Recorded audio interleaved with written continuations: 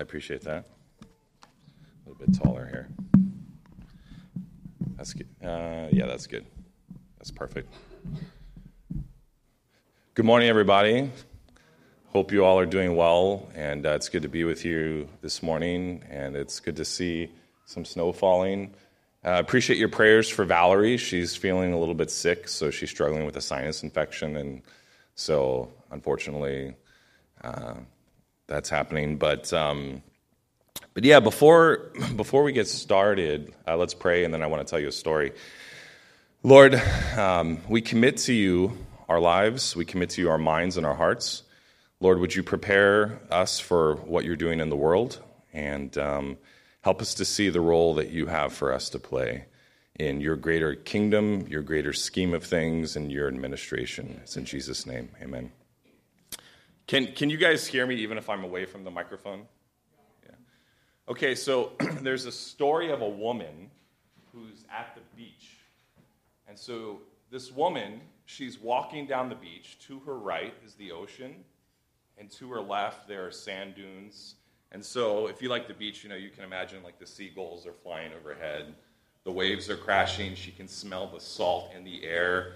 And little crabs are walking in the sand, and driftwood is all over the place. So she's walking, enjoying this beautiful sunny day. And as she's walking, she sees something in the distance in the sand. And so she walks up to it, and she looks down, and she sees a cell phone sitting in the sand. Now, the interesting thing is that prior to this point in time, she has never seen a cell phone before, ever. Never seen a cell phone, right? So she's looking at it, and she reaches down, and she picks it up, and she's just kind of going like this, right? And she has two questions immediately. Can you imagine what questions come to her mind? What is it? Yes, that's one. How do I use it? That could be a question, but that's not the question I'm looking for. Where did it come from, right? And so she's looking at the cell phone, and what is it, and how? Because it doesn't look like it fits in with the natural landscape of things, right? Like it looks like it does not belong. It doesn't blend with the driftwood. It doesn't blend with the sand. It doesn't blend with the birds and the wildlife. And so the interesting thing is that you and I know Samsung made this phone, right? Or Apple, if you have an Apple. She takes the back off, and what she finds, these radio semiconductors, these transmitters, the circuitry, and we know Samsung made this. There's no doubt. And the chances of this cell phone appearing out of nothing are basically nothing. It's impossible. This cell phone could not have made itself by chance, right? So she drops the phone, and she's looking at her hand. For the first time in her life, she sees her hand. And she's feeling her hand and her arms and her face. And she doesn't know about deoxyribonucleic acid. She doesn't know about enzymes and how blood clots. And the human body is much more complex than this cell phone. The human body can reproduce. So there is a God who made the entire world, the entire universe. God knows you. He knows your heart. He knows your mind. And so the things that I'm going to talk to you about this morning, I want you to pay close attention to, and I want you to take them really close to your heart, because it's really, really important as the people of God to do what God wants us to do. And God knows who you are. He knows every recess of your heart. He knows every recess of your mind. He knows what you do when no one's looking. He knows your character. He knows secret sins. And I really want to encourage you that your life is right with God, because the mission and the administration that God has for us in the world is so important that if we're not the people that God wants us to be, he's not going to use us. So as I talk to you this morning, search your heart, search your mind, and I pray that you're living a holy life. So I want to ask you a couple of questions to start off. Actually, exactly two questions, okay? What does your life, individually, as an individual, or as a family, and even as a church, what does your life individually, as a family, and as a church announce and demonstrate to a lost world about the reign of God and the kingdom of God on earth. So what does your life announce to a lost world and demonstrate to a lost world about the life of God and the kingdom of God? By definition, announce means to make known publicly, to state, to declare, to proclaim. And demonstrate means to display openly, to illustrate by examples, to exhibit, and to show. So what does your life make known publicly to the world around you and declare about God? What does your life display to a lost world about God? And I want you to think about that. So imagine your life is like a movie trailer. You guys like movies? I love movies. And so I love movie trailers. And a movie trailer is kind of like this 45-second clip of a greater 2-hour film picture, right? So if you had to characterize and categorize your life as a movie trailer, if a lost world is looking at the movie trailer of your life, what would they think about God based on your life? Okay?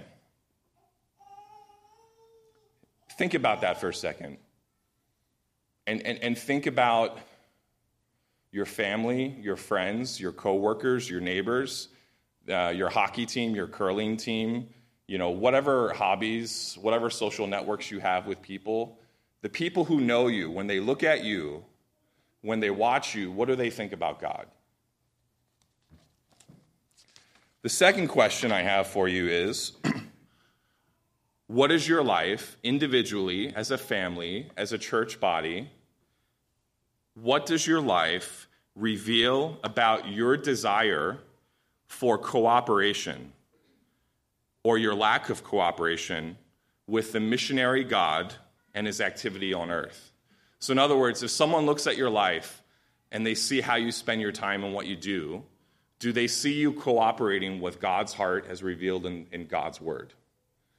Are you cooperating with God's plan and agenda in the world to achieve God's desires and results in this world? Cooperation defined as an act or an instance of working together for a common purpose or benefit. It's joint action, assistance from a person or organization, and cooperation can also mean it's a share for mutual benefit. So what is your life? If someone were to look from the outside, how would they describe your cooperation with God to reach a lost world? Are you aware of the God-given responsibilities God gives to his children for his agenda and plan on earth right now and right here? Are you the kind of person who is excited to partner with God? Like, does the idea of, God wants to use me and wants to use us, and does that excite you? Does it scare you? Are you refusing to partner with God in his agenda for the world around you? Are you obeying his ways and his commands to reach a lost world? Are you excited to mobilize other people to join with God and with you as you seek to obey Jesus and his commands? Is your life marked by cooperation with God, or is it marked by a lack of cooperation with God? And how do you know the answer to that question?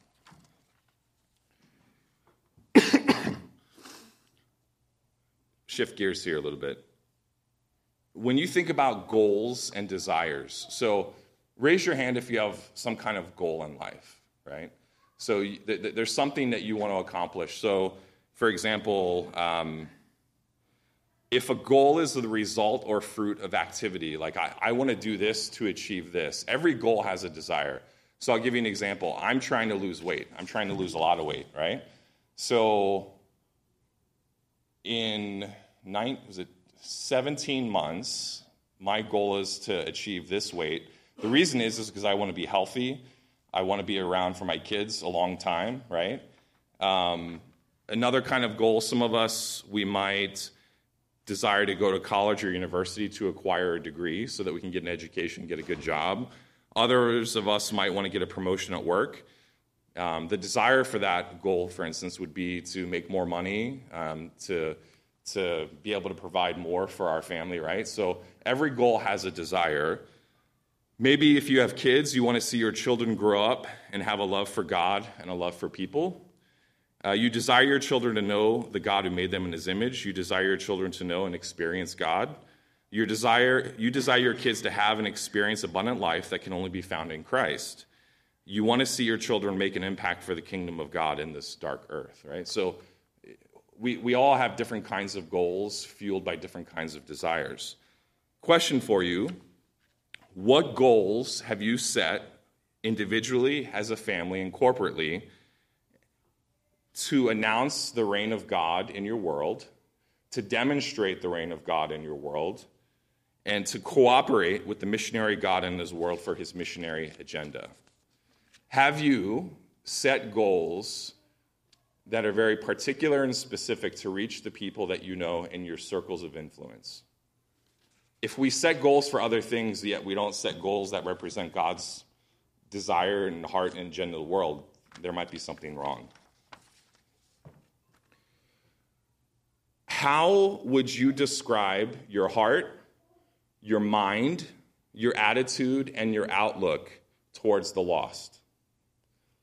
If Jesus sat down with you for a chai chat and he said to you, tell me about your heart and your mind and your attitude with regard to the lost. How do you think about them? What do you feel about them? How do we get to a place where we weep and some nights we can't sleep because we are so concerned for the spiritual and physical well-being of those who are without Christ? How do you get to that place? If you're not there now, does that bother you? And is there a desire to get to that point where you are so consumed with the fact that people don't know the God who made them, and you want to do something about it because God has transformed your life? That brings me to 2 Corinthians chapter 5, verse 9 through 21. If you have your Bibles, go ahead and open up with me. I'm going to go ahead and read it, and then we're just going to talk about it really quick. 2 Corinthians 5, 9 through 21. Therefore, we also have as our ambition, whether at home or absent, to be pleasing to him. For we must all appear before the judgment seat of Christ, so that each one may be recompensed for his deeds in the body, according to what he has done, whether good or bad. Therefore, knowing that the fear of the Lord, we persuade men, but we are made manifest to God, and I hope that we are made manifest also in your consciences. For we are not again commending ourselves to you, but are giving you an occasion to be proud of us, so that you will have an answer for those who take pride in appearance and not in heart. For if we are beside ourselves, it is for God. If we are of sound mind, it is for you. For the love of Christ controls us, having concluded this, that one died for all, therefore all died. And he died for all, so that they who live might no longer live for themselves, but for him who died and rose again on their behalf. Therefore, from now on, we recognize no one according to the flesh, even though we have known Christ according to the flesh. Yet now we know him in this way no longer. Therefore, if anyone is in Christ, he is a new creature. Old things have passed away. Behold, all things have come. Behold, new things have come. Now all these things are from God, who reconciled us to himself through Christ and gave us the ministry of reconciliation, namely that God was in Christ reconciling the world to himself, not counting their trespasses against them, and he has committed to us the word of reconciliation. Therefore, we are now Christ's ambassadors. As though God were making an appeal through us, we beg you on behalf of Christ to be reconciled to God. He made him who knew no sin to be sin on our behalf, so that we might become the righteousness of God in him. This is one of my favorite passages of Scripture in the whole New Testament for several reasons, and we'll get into some of those reasons as we talk about this. But the first thing that I want you to notice in verse 9 is that God's people should only have one holy ambition. And what is that? Whether at home or absent, to be pleasing to him. Would you say that you have that ambition in your life? Do you have a desire to be pleasing to God? And how do you know if you have that desire? How do you know if it's your desire to be pleasing to God in your ambition? What is your ambition? If Christ asked you, point blank, not being able to hide behind any idea or any lifestyle, what is your ambition? Would you have confidence to be able to say, my ambition in life is to please you, Lord? Verse 10, I want us to think about how our lives matter now. For we must all appear before the judgment seat of Christ, so that each one may be recompensed for his deeds in the body, according to what he has done, whether good or bad. What we do today in life, today, matters for eternity. If we are unaware of that, we will not take care of our time, and we will not take care of how we spend our time and our resources in our life. The things that you and I do today, God is keeping watch over them. Now, as believers, we're not going to go to hell, right? But we will stand before the bema seat of Christ, the judgment seat of Christ, and we will be rewarded by the things that we do and the things that we don't do. We will receive good things, and we will lose rewards if we don't obey Christ. That's the scriptural teaching. What we do today in our life, we will be paid back at the judgment seat of Christ. Our life and our obedience, or our lack of obedience, matter today. Do we live our lives in anticipation of the bema seat of Christ? Do we think about the rewards or loss of rewards in our lives in light of the truth of this passage? How we spend our time, our resources, our words, our actions, the intents of our heart, it all matters, folks. Every second matters. How we treat people, how we love people, both saved and unsaved. Do we believe what's written here? If the scripture is true, it should wake us up to both the privilege and the seriousness of the call of God on each of our lives as his children. Verse 11, we see, let me read it. Therefore, knowing the fear of the Lord, we persuade men, but we are made manifest to God, and I hope that we are made manifest also in your consciousness. We know who God is. We know the truth about God, right? God has revealed himself to us. We know his character. We know he knows no beginning. God is uncreated life. He is all-powerful. He has no equal. He's holy. He's just. He's righteous. He's loving. He's compassionate. He's slow to anger. You and I know who God is. The world doesn't know who he is. Therefore, we must become master persuaders. Are you working hard to persuade the people in your life about who God is? Are you trying to persuade the people in your life about who God is? Are you developing skill sets? Are you trying to find answers to people to convince them about the truth of God? Are you doing your best to become a master persuader as to the truth of who God is? What is the fear of the Lord? Let me read Hebrews chapter 10, 30 through 31. For we know him who said, vengeance is mine, I will repay, and again the Lord will judge his people. It is a terrifying thing to fall into the hands of the living God. It is a terrifying thing to fall into the hands of a living God. The people that we know, the people in our social networks, they don't know when they're going to die, right? Tomorrow's not promised. Today, even finishing today is not promised. You could be driving home, get into a car accident, and you could die. The people in your spheres of influence, if they were to die without Christ, what would that mean? It's a terrifying thing to fall into the hands of a living God. The responsibility that God has given to each of us to take responsibility for the people in our lives is pretty monumental. Why do we fear God? God made us. We did not make God. The God of the Bible is holy and just. Did you know you can look at your life and tell if you fear God? The fruit of your life will determine and will show clearly if you fear God or not. It's simple. Do you follow the ways of Christ? Do you obey his commands? If you don't follow his ways and you don't obey his commands, there's a good chance that you don't fear God.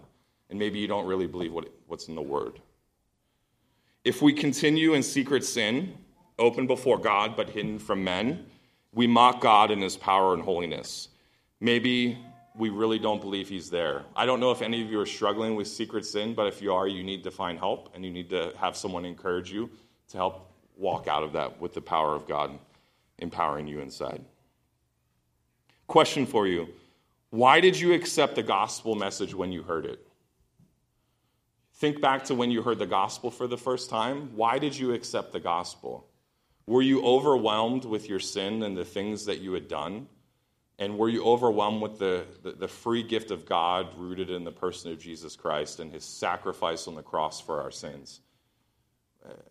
Do you remember the relief that you felt when you decided to follow Christ and when he set you free from your old way of doing things? The old way of life, the old patterns, the old habits, the dismalness, the darkness, the weight, the shame. You remember what it was like to be set free from all of those things? And that's what God wants for all of his creation. What does it mean to persuade men? In this verse, the translation from the Greek basically means to induce one by words to believe. To make friends of, it can also mean to win one's favor, to gain one's goodwill, to seek to win one, to strive, to please, to convince, to pacify, and to assure. Are you doing everything in your power for those within your circles, your neighbors, your workmates, your friends, even strangers you might meet on the bus or on the train? Are you doing everything you can to persuade people to know who Christ is? Why do we try to persuade men and women? What is it that we believe about the nature of God and of the things to come for humankind when they die? Are you consumed with the truth of God's word and the nature of God's heart towards his created people? Do you share God's compassion for people he has created who do not know him? What are some specific ways we can persuade others to follow Christ? I'll get into that in a little bit. Here's a question. What might be some reasons some do not try to persuade men and women towards Christ? What are some reasons that we don't do this? Maybe it's fear of man. Maybe it's shame for the name of Jesus. Maybe we haven't ourselves been transformed by the God of the gospel. Maybe we don't understand who God really is. Maybe we've never had anyone teach us or show us or coach us on what it means to evangelize, to disciple people. Maybe you can think of some other reasons why we don't try to persuade people to follow and to know Christ. God is the God of love and justice and righteousness. Knowing we will stand in judgment for our life and how we spend it, how does this make us feel? Does it scare you? Does your mind and heart fill with regret? Are you excited? Are you confident? The love of Christ guides and inspires his children. Let's look at verse 14. Going back here.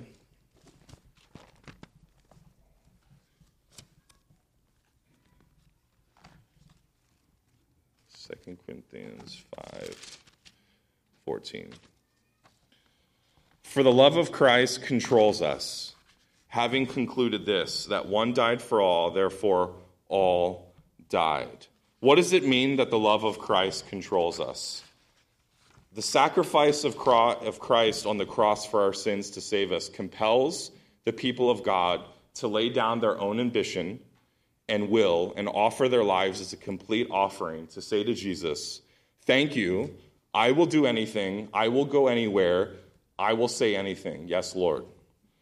If you are in control of your own life, and if you make the decisions for your life based on your own desires, the gospel has not transformed your heart. Let me say that again. If you are in control of your own life, and if you make the decisions for your life based on your own desires, the gospel has not transformed your heart. The gospel message works in the hearts and minds of God's people in such a way that they give up control of their wants, their ideas, their desires. In other words, God's people become slaves to God. We do this because we know God loves us and has our best interest in heart. God is a good God, and we can trust his plan no matter how hard it is or how much it will hurt us to follow that plan and obey. Does God rule your life? Does God rule your life? Or do you rule your life? Paul is saying that for the child of God, that the love of Christ controls the life of his church, his people. God's people are about God's business. If people are not about God's business, they may not be God's people. God's business is about rescuing and restoring people, and he takes the rescued and uses them to rescue more still. What does it mean that one died for all and therefore all died? Jesus died for the entire world, right? He died for you, he died for me, he died for Canada, he died for India, he died for America, he died for every single man, woman, and child on the face of the planet in times past, present, and future. God loves the entire world, and he wants to reach the entire world. Is the love of Christ controlling you? As you look and think about your life, does the love of Christ dictate to you what you do and how you spend your time, your resources, and all of who you are? Everyone is in the same boat. Verses 14 through 15. Let me read it. For the love of Christ controls us, having concluded this, that one died for all, therefore all died. And he died for all, so that they who live might no longer live for themselves, but for him who died and rose again on their behalf. I was thinking about Dwight's message last week about, it was probably one of the most powerful messages I've heard on the lost. Leave the 99 sheep to find the one that's lost, the 10 coins, and the prodigal son. Do you have a heart to see all people come to know your Lord? What are you prepared and willing to do to make this a reality when and where it depends upon you? The choice has always been from the beginning, will I live for myself or will I live for the one who created me? Verses 14 and 15. That's what it's saying. The opportunity for you and me is to stop living for ourselves. The invitation is to stop living for ourselves. The good news is that you don't have to live for yourself anymore. The resurrection makes it possible and seals the deal. And the resurrection empowers the ability to live for God. Verse 16, therefore, from now on, we recognize no one according to the flesh, even though we have known Christ according to the flesh. Yet now we know him in this way no longer. The resurrection is what allows us to live for God and for other people and to see them with the love and a hope that God has for them. People, think about maybe before you came to Christ and how you saw people, how you used to think about people. I could say some of these would be true for me. They might be true for you. But before Christ, maybe you looked at people in this way. People were a means to an end. Maybe they were annoying. Maybe they were a burden. Maybe they were a pain in your side. Maybe people were unclean and dirty or problem people or just another person or those people who have problems that don't concern me. Oh, that's too bad for them. They're trapped in some bad situation. Oh, well, that's too bad for them. Oh, yeah, they're exploited and abused and mistreated, but that has nothing to do with me. Oh, they're inferior because of maybe some socioeconomic category, or maybe their skin is too dark. After Christ, how does Christ change how we see people when we come to him? People become precious because they are made in God's image. People become precious because Jesus died for them. People are an opportunity to pour God's truth and love into. People are an opportunity to give help. People are an opportunity to serve. People are an opportunity to listen and encourage, to help them get on their feet. Another magnificent creature to recognize who is in God's image. Someone to rescue from evil and suffering. Someone to stand up for who is suffering injustice and hurt and abuse. People are, we can affirm them in their beauty. Someone to hang out with and show value. Someone to have lunch or dinner with. Someone to grieve and cry with when suffering comes. Verse 15. It emphasizes the idea that we have no more rights. No more rights. Zero, zilch, zip. None of us have any rights if we follow God, right? We belong to God, therefore we should be about God's business. If you are a child of God, nothing you have is your own. The house that you own is not yours. The money that you make is not yours. The time that you have is not yours. Everything belongs to God. It's all God's. It should all be at his disposal to use however he wants to use it. Are you living your life as though it's still yours? If so, why are you doing such a thing and proclaiming the name of Christ? We cannot do both and be honest. Verse 17. Therefore, if anyone is in Christ, he is a new creature. The old things have passed away. Behold, all things have become new. Our old way of thinking is dead. Our old way of living is dead. Our old way of being is dead. Jesus is our new way of thinking, Jesus is our new way of living, and Jesus is our new way of being. Verse 18, now all of those things are from God who reconciled us to himself through Christ and gave us the ministry of reconciliation. As diplomats, we have a mission and we represent a government. The word reconciliation comes from the Greek word katalage, which basically means an exchange, like that of a business of money changers. The meaning is that followers of Christ have the ministry of seeking to reconcile or to restore or help the process of exchanging the favor of God to sinners that repent and put their trust in the death of Christ. It's a ministry of seeing people restored to a holy God so that he will look upon those who repent with favor, with love, and that he will see the righteousness of Christ in them. Every believer is called to reach their world in some way. Every single believer is called to reach their world in some way. All of us have been given the ministry of reconciliation. If you are a follower of Christ, we are all called to be involved in the ministry of reconciliation. The priesthood of all believers, that's the hope of the gospel. I've actually heard someone say to me, we're not all called to be Paul. We're not all called to be Paul, as if God sets aside some certain people to do the work of the ministry and others have a pass. When you think about if you truly believed you were on the way to hell and that God loved you so much that he died for you, who wouldn't want to get that message out to the entire world, right? It's cliche, and I don't like Christianese, and I don't like cliche stories, but I really can't think of a better illustration. All of us have either directly been impacted by cancer, or we know someone who has died or suffered from cancer. But imagine if you had the cure to cancer, wouldn't you want to get out to the whole world? Of course, right? You don't want anyone to suffer. In the same way, the gospel is much more powerful than a cure to cancer because it cures something that would ensure eternal suffering apart from God. We may not all be called to be Paul and the type of ministry that Paul's involved in, but we are all called to share the gospel, and we are all called to make disciples, even in our circles of life. If you love and follow Jesus, that means you believe in the gospel. If you believed in the gospel, that means you believe everyone is a sinner. If you, on your own free will, believed and repented, that means you really believe it, right? If you really believe the message, it only means that you believe it also, and it applies to other people. If you believe in a literal place called hell, which believer wouldn't want to persuade their fellow neighbor not to go there? We didn't get what we deserved in verse 19, namely that God was in Christ reconciling the world to himself, not counting their trespasses against them. And he has committed to us the word of reconciliation.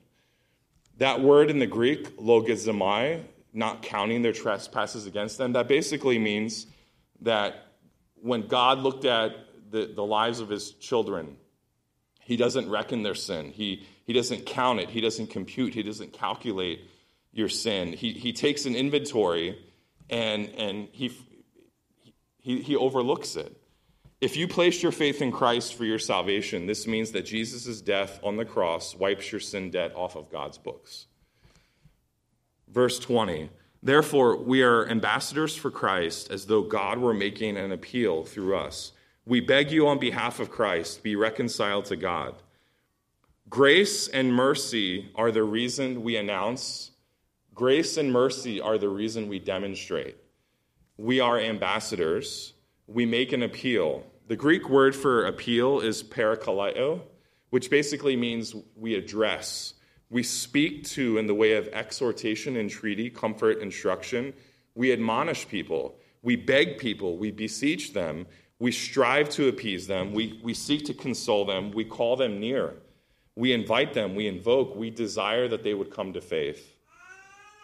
The word beg in verse 20, where it says, we're making an appeal through us. We beg you on behalf of Christ, be reconciled to God.